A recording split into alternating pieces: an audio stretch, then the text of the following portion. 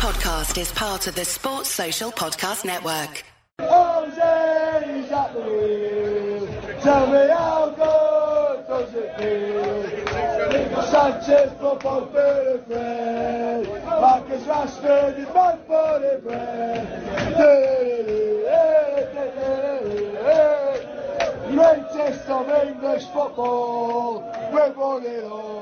A Manchester derby in which we were probably lucky to lose 3-1 is not a game to be happy with, but it comes after a comeback win away to Bournemouth, which was then followed by the most magical of European nights in Turin in that 2-1 win against Juventus. Welcome to Series 4, Episode 13 of the Manchester United Weekly Podcast, and thank you for listening as always. We're talking City and things in general as we go into the final international break of 2018 and the last one for a while. Jose Mourinho, Guardiola, transfers, United, and as always we have our youth and loan roundup near the end of the show.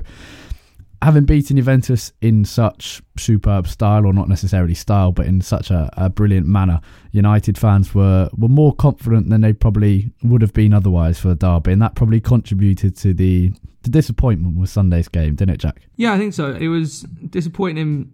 It was just a disheartening performance, I think. But obviously coming off the back of what was a very big high after the Juve game, probably the highest we've been all season, and then to come kind of shattering that back down to earth I think it was disheartening in the way that it was just very unsurprising.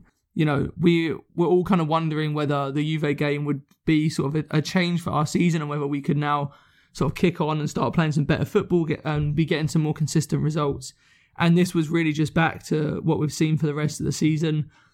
I mean, the worst thing about it is that even at 3-1, it's not as bad as it could have been. You know, I think 3-1 is probably a pretty fair reflection on the gap between these two teams at the moment. And unfortunately, the Juve game didn't really provide much of a spark, especially early on in the game where yet again we started horrifically.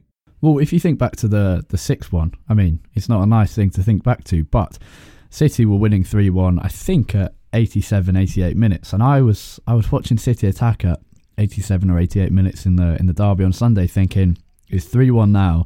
This could easily suddenly jump to 4 to 5 to 6. Yeah.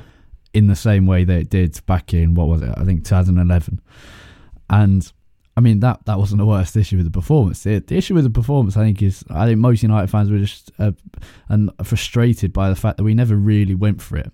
It was kind of a mix of a game where we didn't sit back and really frustrate them. We didn't try to stink out the stadium. We didn't. You think back to the 0-0 draw at Anfield, where the whole of the English media kind of went into uproar at the fact that we tried to defend against one of the best attacking teams in the country. Now, we didn't do that. We could have done that, and yes, it would have frustrated some people. But if we'd managed a 0-0 draw, 1-0 win, a 1-1 draw, even, it would have been a huge result. Mourinho didn't choose to do that. A lot of United fans will be happy with that. I think I'm probably happy with that. It was probably better to go for it. But at the same time, we didn't go for it. We kind of sat on the fence. We went halfway between the two options, which is no man's land. And that was probably the downfall of our performance. Yeah, it was just a bit of a nothing performance, really. Like, I couldn't really tell you what our tactics were before the game. I couldn't say whether we were really trying to sit back, whether we were really trying to hit City on the counter, whether we were trying to take the game to City, because it was just a bit of nothing, really. There wasn't much to our performance. Defensively, we were okay after the first sort of 10 or 15 minutes, which were pretty shambolic. And even in the second half, when you thought we might have to go for it a little bit more, even after we made all those subs, apart from the attack where Lukaku won the penalty, there was nothing of any real substance going forward. Even on the counter, where you thought, especially when you saw that the front three that started the game in Rashford, Martial and Lingard, you know, you thought that the plan would be kind of sit back and hit City on the counter-attack. But even when we did manage to win the ball back, we never looked like much of a threat on the counter-attack.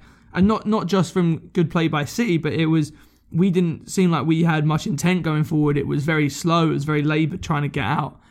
It was, just a very nothing performance, really. I came out of the derby feeling not even that angry. It was almost just like quite empty, because it was...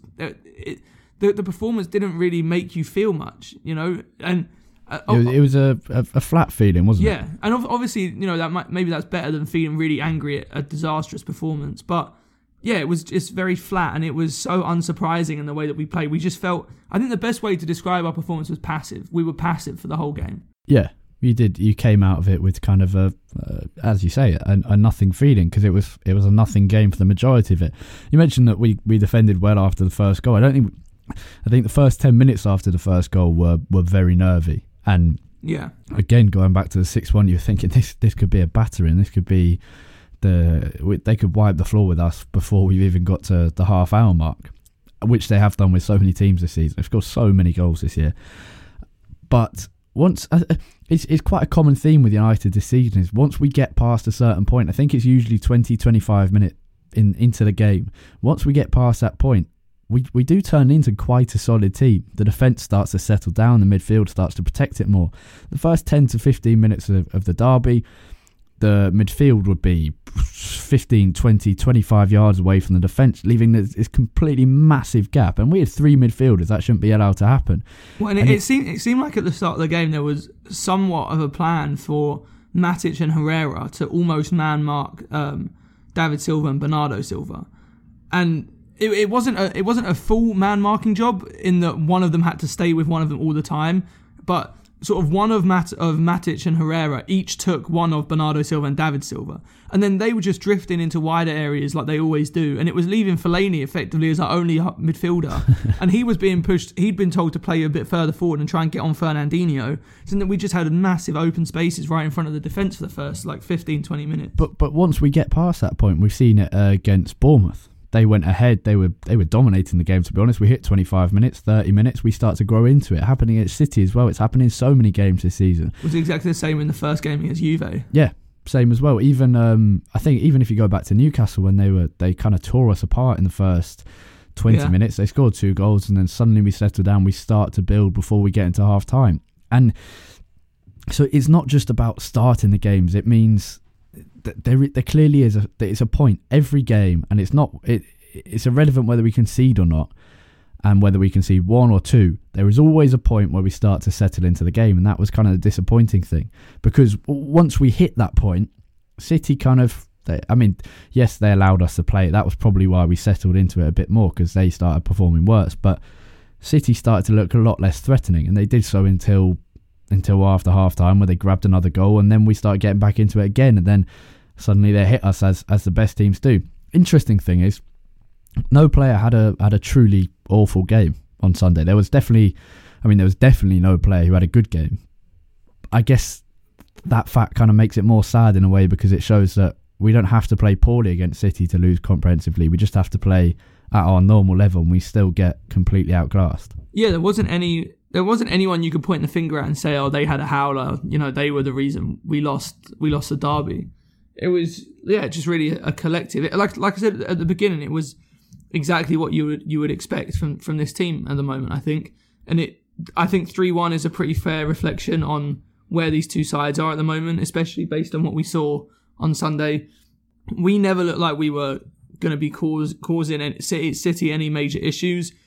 They, after the first 20 minutes, never looked like tearing us apart, but they always looked very dangerous going forward. But yeah, there wasn't any particular howlers. I would say the person who I think was probably the worst player for us was Matic, but I don't think he was truly awful like he has been in some games this season. And I definitely wouldn't put the whole game on him by any means. There was small individual errors all over the pitch, I think, which kind of contributed to a lot of City's playing, a lot of our downfall. That midfield was full of mistakes. I think Herrera, I'd probably blame Herrera, I wouldn't blame anyone for it, as you say, but Herrera was probably more mistake heavy than Matic was, constantly giving away the ball, like lingering on it for ages, just waiting to be tackled by that City press. The midfield was properly rusty and full of mistakes, proper stodgy.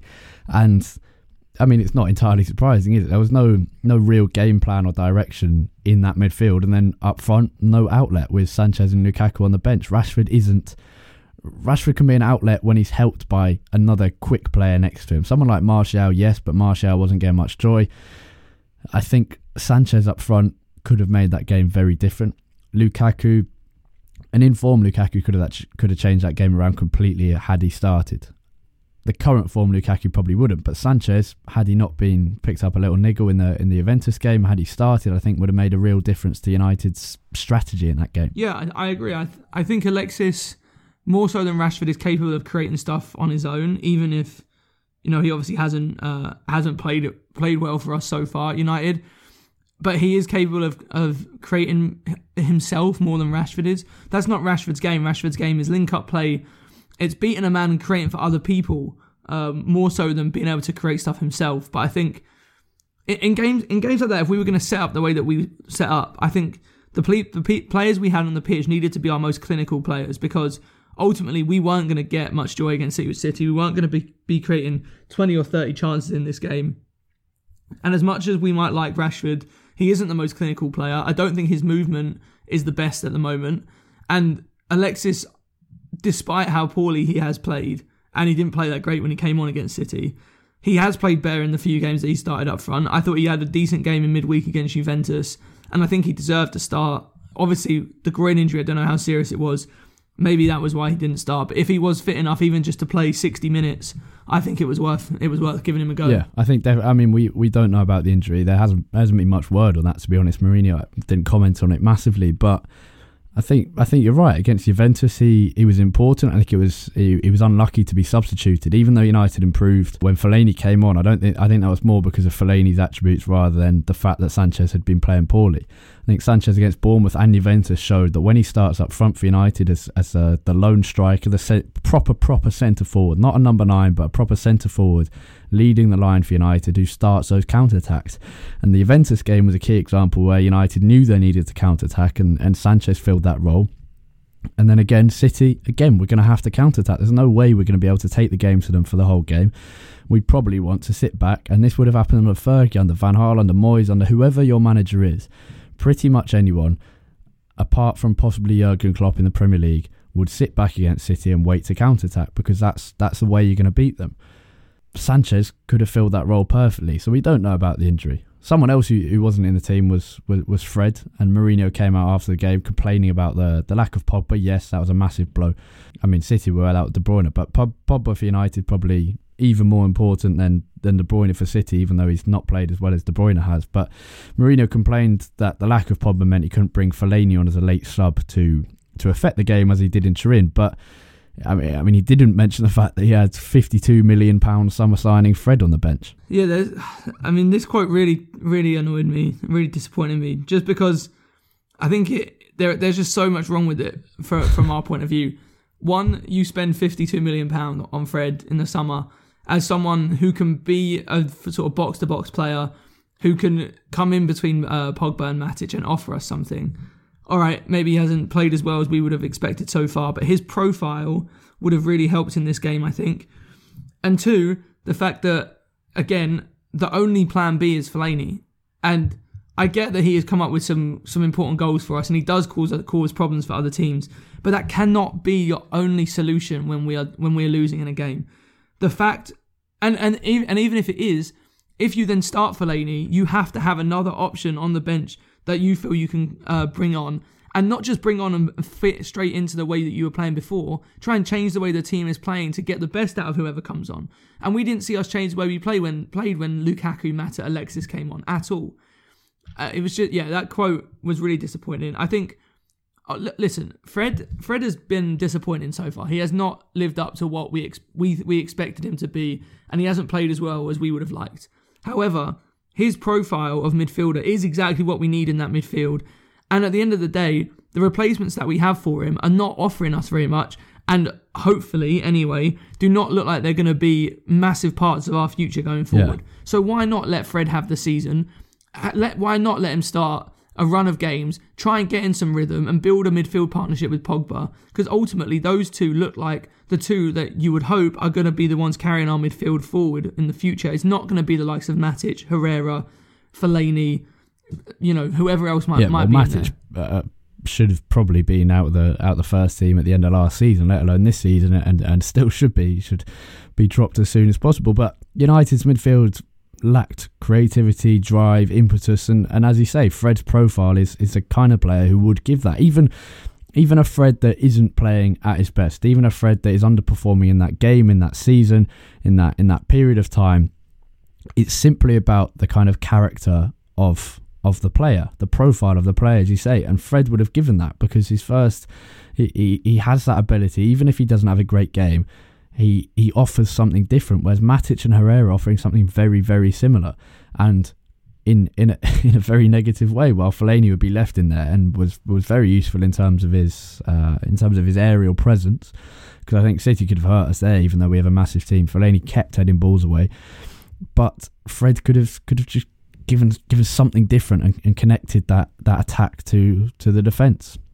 Talking about the defence, Manchester United have conceded 21 Premier League goals this season, more than the top three combined. I don't really need to add any more to that, do I? I mean, it's that pretty much says it all. And to be fair, as much as we often complain about individuals, it's been every single person that's played in that defence this season, maybe with the exception of Shaw and in recent weeks Lindelof. Everyone who's played in defence has played a role, including David De Gea in that. Has played a role in us having a pretty poor defensive record. What did you think of Aguero's goal? Gary Neville said De Gea probably should have saved it. I think that's a little harsh. It was, I mean, De Gea has got a very, very small weakness with powerful shots at his near post, usually from further out from that, usually from further out than Aguero's goal. Did you think he should have saved it? I don't think it should go down as a goalkeeping mistake, but I think I would expect De Gea to save that. But I don't expect that shot to be saved, if that makes sense. Yeah. Like, I think my expectations for De Gea are different to my expectations for most goalkeepers. And I think based on what De Gea has done in the past few years, I would expect him to save that. But I wouldn't put it down as a mistake. Yeah, he set the bar so high that you pretty much expect him to save anything. It's got to that ridiculous level where... Also, I don't know if anyone else noticed this, but it looked to me like he was actually in position to save the first goal if it hadn't have come off Lindelof, because Lindelof was standing right in front of him and it comes off, I think it was his shoulder. Yeah. And it looked like De Gea was right there ready to save it. It's frustrating. I mean, they would have just gone and scored another one probably had he saved that almost straight away, because I think or the ref would have given a penalty for what Smalling was doing to Aguero. Yeah, we can't really tell, but Aguero seemed to be talking to... Aguero was very angry at the fact that his side had scored a goal and taken the lead in the derby, which was interesting. Liverpool have spent longer at the top of the Premier League table, 50 days, than Man United, 45 days, since Jose Mourinho was appointed as manager.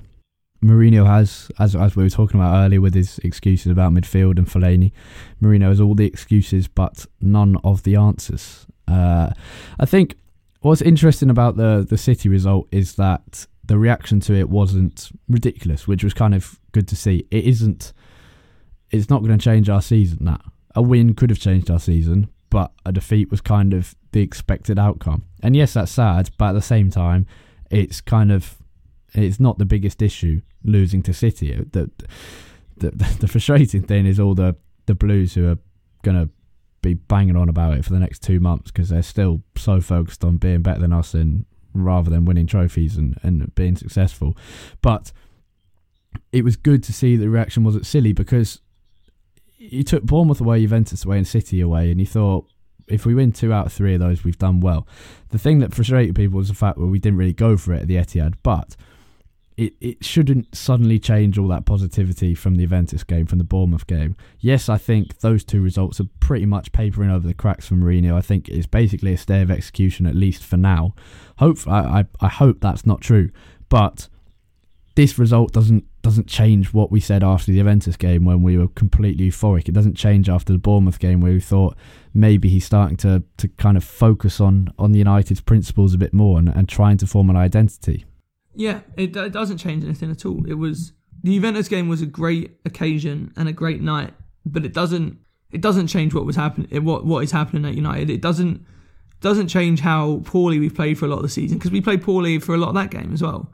Maybe not poorly, but it's not like we came out and dominated Juve for the whole time. You know, like we were relatively lucky to get away with a win. As great as the occasion was, it doesn't change the trajectory of our season.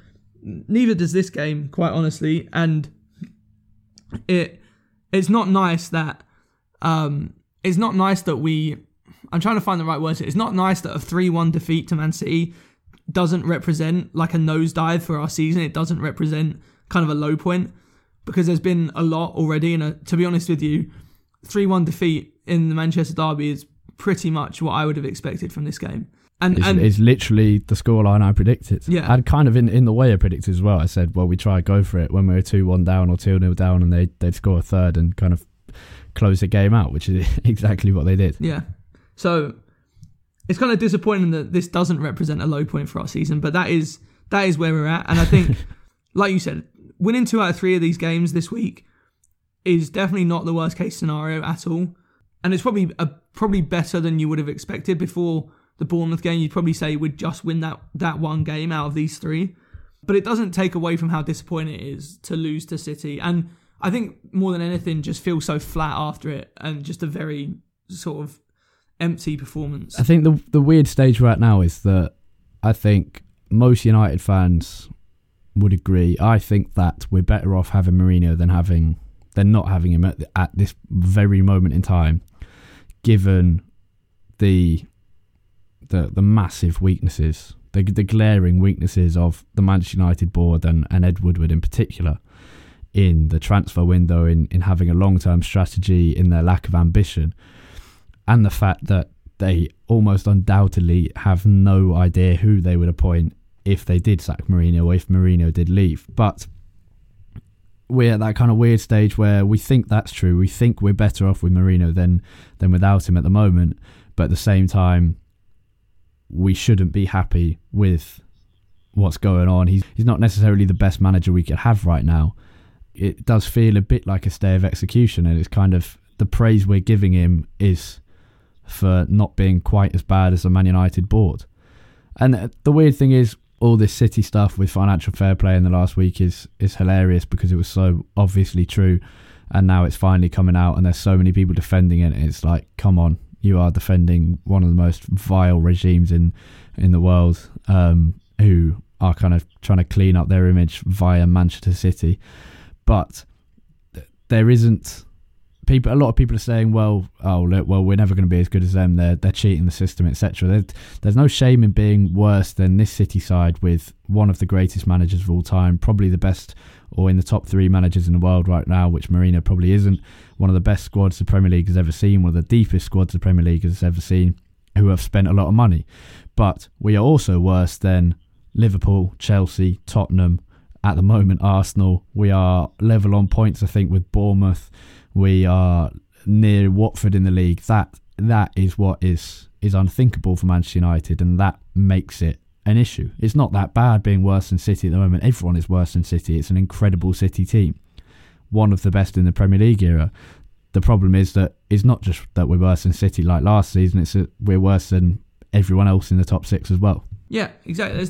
What City are doing is no excuse. Look at the way Liverpool and Chelsea and even Arsenal to an extent are competing with City this season, and tell me that we can't do that as well. And I would argue that in Arsenal's case, and definitely Spurs' case, doing so with inferior squads and with much smaller budgets, and yet they're managing to stay up with level or almost level with City. And sure, City might be cheating the system, and it wouldn't surprise me if the allegations that have come out turn out to be true. But that doesn't excuse what has been happening at Old Trafford for the last 3, 4, 5 years. The debate between Souness and Gary Neville at the end of the game yesterday was really interesting. On Sunday, at the end of the Sky Sports coverage. For anyone that hasn't seen it, Souness basically putting the blame on Mourinho, and Neville sort of putting the blame more on the board and the structure of the club. And I actually think they're both right.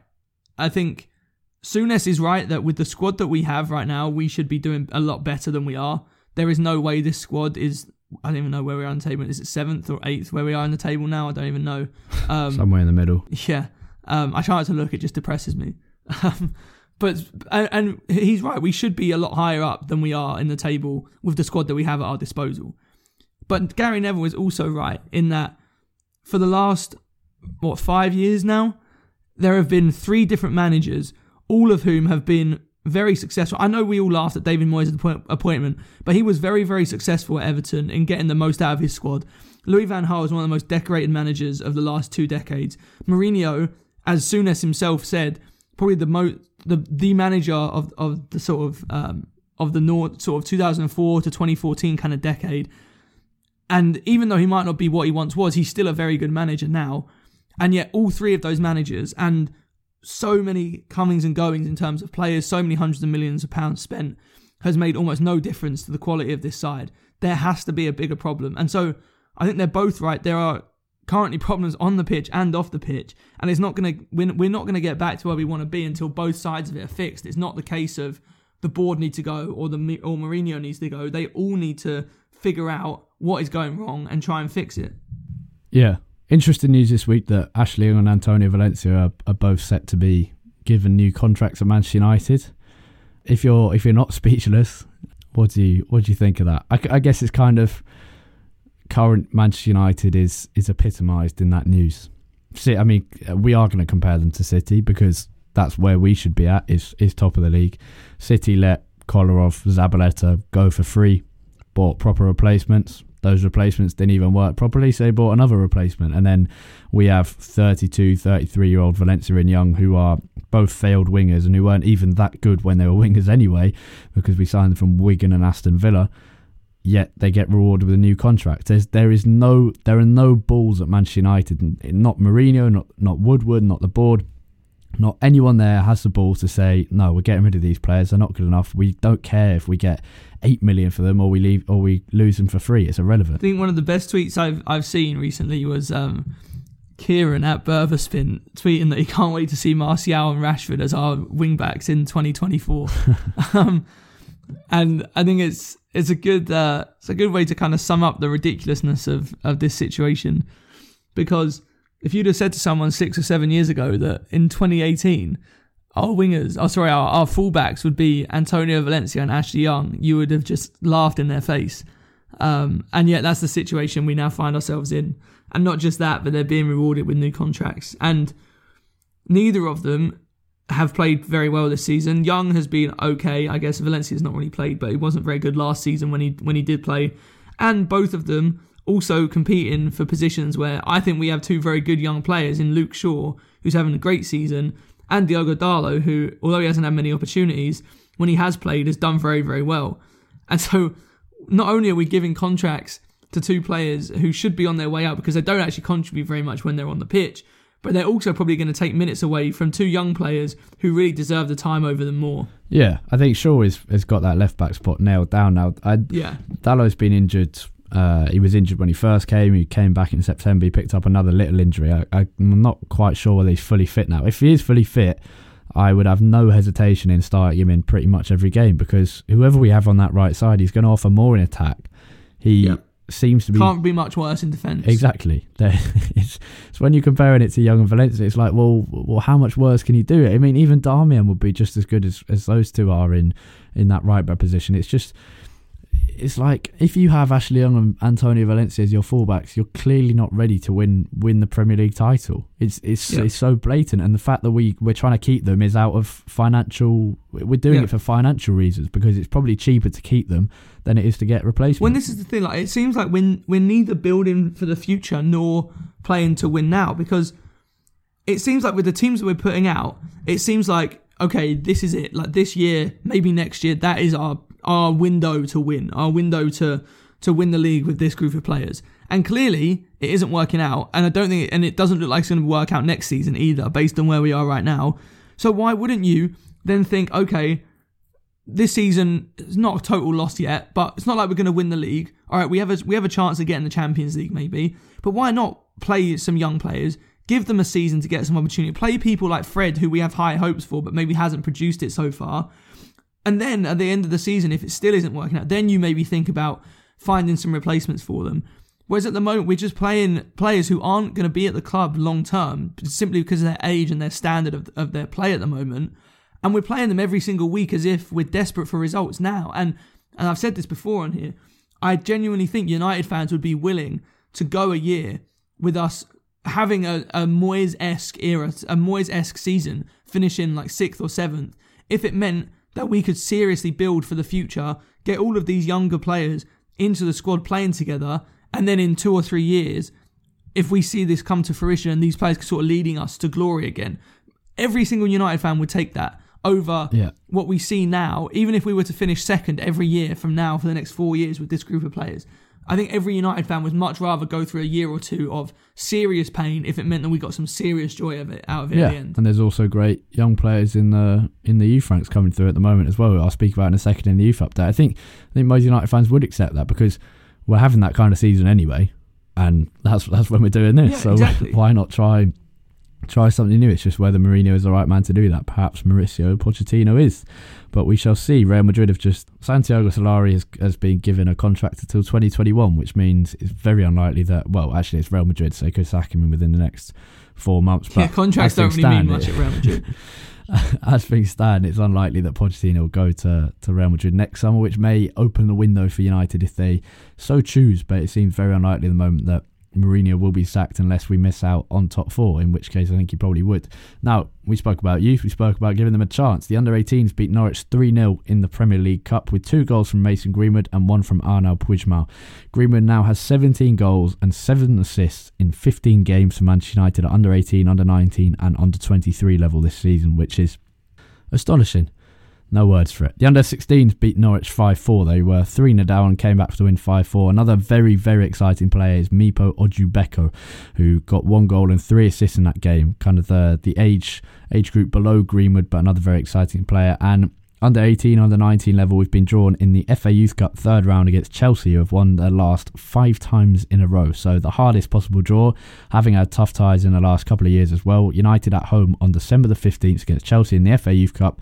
I recommend getting down to wherever we played. It will almost certainly be played at Old Trafford. If you are Manchester based, you should be watching because it will be a great game. 2 of the best young sides in the country, arguably the best 2. I mean, they played each other in the under-18 Premier League final last year. Unless you have anything else to say on the matter of the disgraceful matter of Ashley and Antonio Valencia being given new contracts rather than anyone having the balls to do anything about it, that's all we have time for on Series 4, Episode 13 of the Manchester United Weekly Podcast. No, I do not have anything more that I need to say about that before I go on a huge rant about it. Probably best not to think about it too much. It'll lighten your day up if you don't. Cheers for listening as always. I hope you enjoyed this episode, and if you did, please leave us a review on iTunes to boost mainly to boost our egos, but also to boost our status on iTunes. But for more from Jack throughout the week, you can follow him on Twitter at UTD Tate, TAIT. And you can follow me at Harry Robinson64 and the podcast itself at UTD Weekly Pod. That's POD at the end there. Have a great week. Enjoy seeing Rooney back in an England shirt. Whatever you think of the whole ordeal, we forgot to talk about that, but we must wrap up. Have a fun United-free weekend. Goodbye.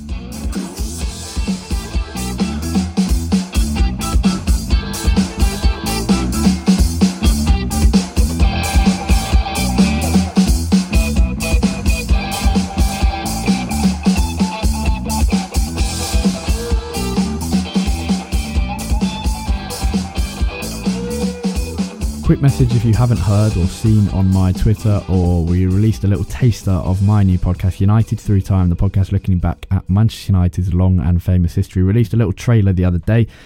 You may have listened, you may have not, but it is about, as I say, Manchester United's history. First series is looking at the most influential individuals at the club since it was founded in 1878 as Newton Heath LYR Football Club. First episode is about Louis Rocca, second generation Italian immigrant who brought Matt Busby to the club, who stopped the club being called Manchester Celtic back in 1902, who saved the club from bankruptcy twice, or at least helped to do so, who was involved in pretty much everything that kind of shapes United to what it is today, the foundations of the club, Old Trafford, red and white, the name Manchester United, the academy. He also helped set up the academy in the 1930s, so massively important man, massively underknown. First episode out on iTunes, Acast, Spotify, everywhere you can find this podcast. You'll find United Through Time as well. You can find it on Twitter at UTD Through Time. Any other questions, just send me a note on Twitter. I hope you enjoy it if you do manage to listen, and have a great week. Goodbye. Sports Social Podcast Network.